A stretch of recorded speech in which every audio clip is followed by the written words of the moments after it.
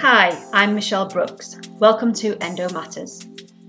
This is a podcast that helps women with endometriosis get in control of their condition, no longer letting it control them. I'll be asking you, the listener, what help you would like and giving you tips on how you can live a better life with endo. After all, endo does matter. Hello listeners and welcome to this episode of Endo Matters.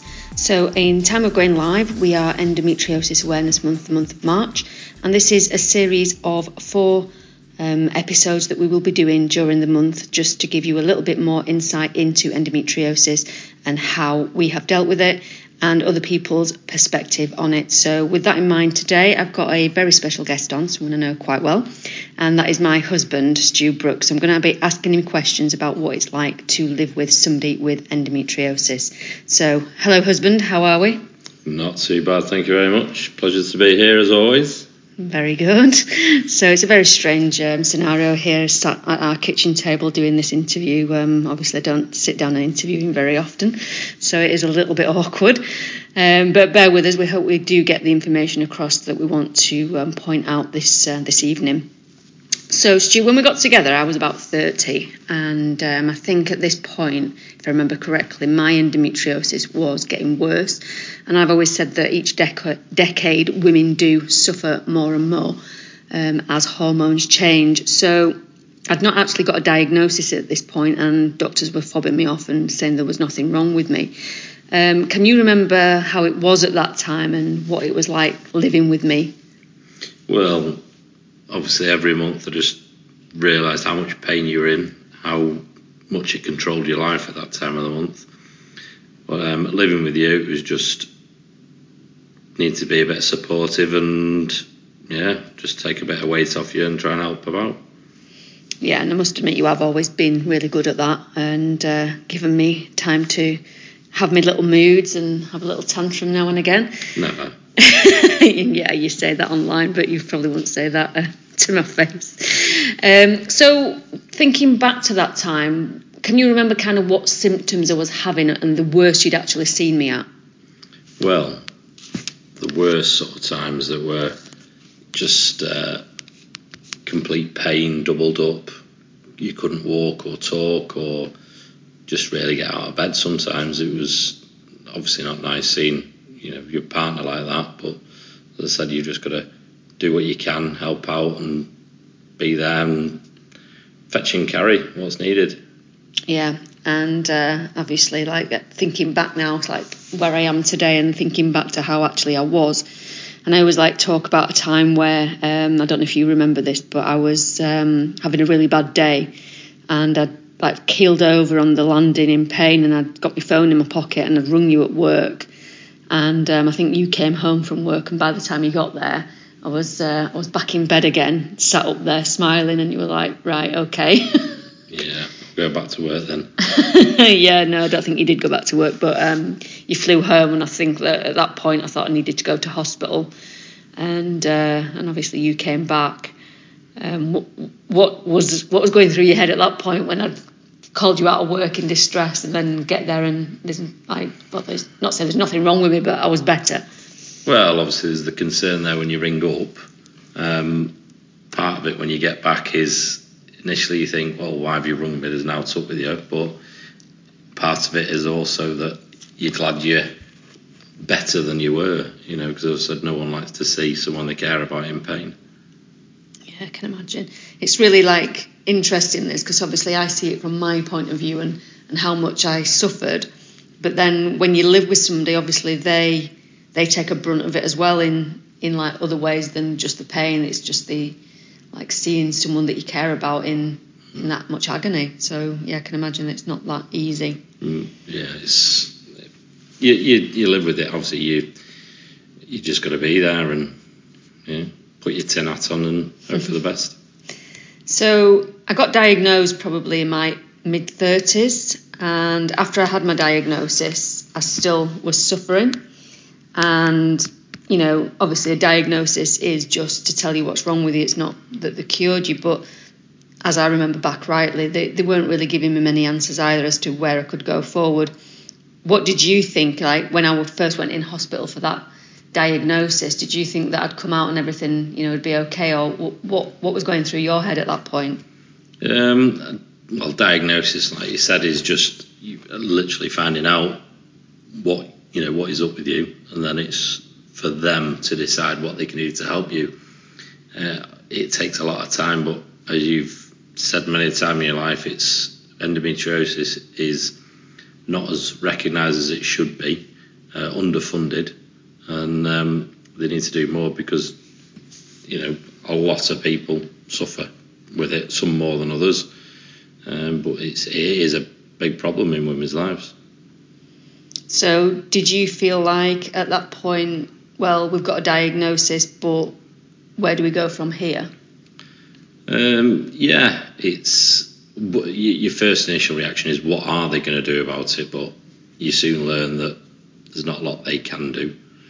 They offer you your laparoscomies and things like that, and then you've learned to live with it and work around it and help yourself, really, than relying on other people. Yeah, and that kind of takes me on nicely to the point of like, how much of a difference have you seen in me since I started doing my own research and my own work on it? Oh, massive. Before, years ago, it was, you knew that time of the month was coming and the mood swings were different, the treading on eggshells, I can't do this, I can't do that, the negativity as well because of the mood swings with it. Now, you recognise it, you work with it, you relax a little bit more coming up to that time, you eat differently because you've recognised that certain things cause inflammation that is not good with the endometriosis, so you have more discomfort now than pain. Yeah, I definitely agree with that. So you'd say that when I had my operations, I had a couple of operations as well where they tried to do something, didn't they? Yeah. And then did you feel that there was any difference then when I had those? I think initially you did benefit from it, but it soon reverts back to the pain, and several months later it was, I can't say whether it was back to how it was, but you still suffered and struggled with it. Yeah, I always say like it lasted for probably about 3 or 4 months, and then I'm back to square one again. They say that it just grows back, so you can take it off as many times as you want and it'll just come back. So yeah, for me, like, that wasn't ever going to be an option again, and that's why I started researching and doing my own thing around finding my own way with it, which, as you've said, has obviously worked, because I only see it from my point of view. I feel differently, but you've got to ask that person who you live with sometimes of how they see it, and if they think that it's been a more beneficial impact on their lives as well. Yeah, probably one of the worst things is, sort of the week before, where you start eating and drinking differently, is we don't go to the pub as much. You don't. Alcohol is obviously, it inflames it, so you resist from drinking it, and I suffer as well. Well, sorry about that, but I don't think it'll do you any harm not to go to the pub for 1 week. Well, make up for it another time. So, as someone who lives with a sufferer, what would you say the hardest part of it is? Initially, like I said earlier, just seeing the person that you care for struggle, the pain. A lot of people don't get a diagnosis. I've only learned this, obviously, from being around you, and most men, to be honest, haven't got a clue. They just think, oh, it's a bit of pain, they'll be right. But yeah, I've just learned that you've got to, I've got to just be supportive and just do what you can. As blokes are usually useless, but you've just got to accept that it's that person, it affects that person that way, and that is part of both of your lives. And what kind of advice would you give to other partners of people suffering? What would you say that that you do for me that you can pass on to someone else? Patience. Don't expect too much out of the person that's really suffering. Don't put on them too much. That time before, make up for it in the 3 weeks before. just keep beering at home. Keep beering at home. Yeah, I love your logic about this, Stu. Amazing. But what I will say is to finish this off is that what I find that you do for me is, yes, you give me that space to rest. So in the week leading up to, I'm always like doing a little bit less around the house, resting more, and you don't like call me out on it. You're not like saying, oh, you know, lazy cow, get up and do something. You just let me get on with how I'm feeling and rest a lot. So that's the thing that I would say that you do for me. And if like the times when I am in pain, it's not so frequent anymore, but the times that I am in pain, you are there to like get up at 2 a.m. and make me a hot water bottle so that I don't have to drag myself out of my bed and come down and do it. So you've always been great with that. And yeah, just being really supportive, going out and doing shopping and doing bits for me when obviously I've not been able to. So yeah. Well, as I said, you do it for your partner, wife, husband. You've got to do these things, haven't you?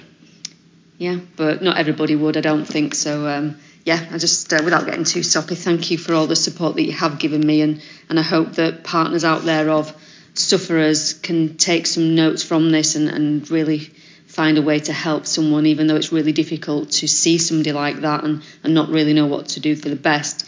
I think just the simple answer is just be there and you know, support them in whatever way they need. Mm-hmm. Yeah, that's about it, really. Well, thank you so much for doing this weird interview sat at our kitchen table. And yeah, thank you for listening, listeners. And I look forward to hearing and seeing you on the next episode of Endo Matters. Thank you very much.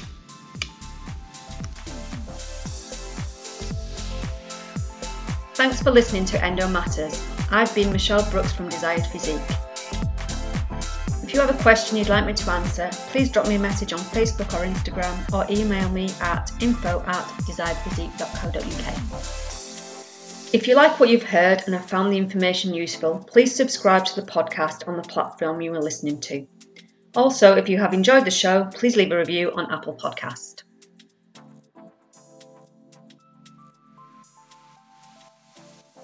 Endo Matters is recorded and produced by Strength in Media.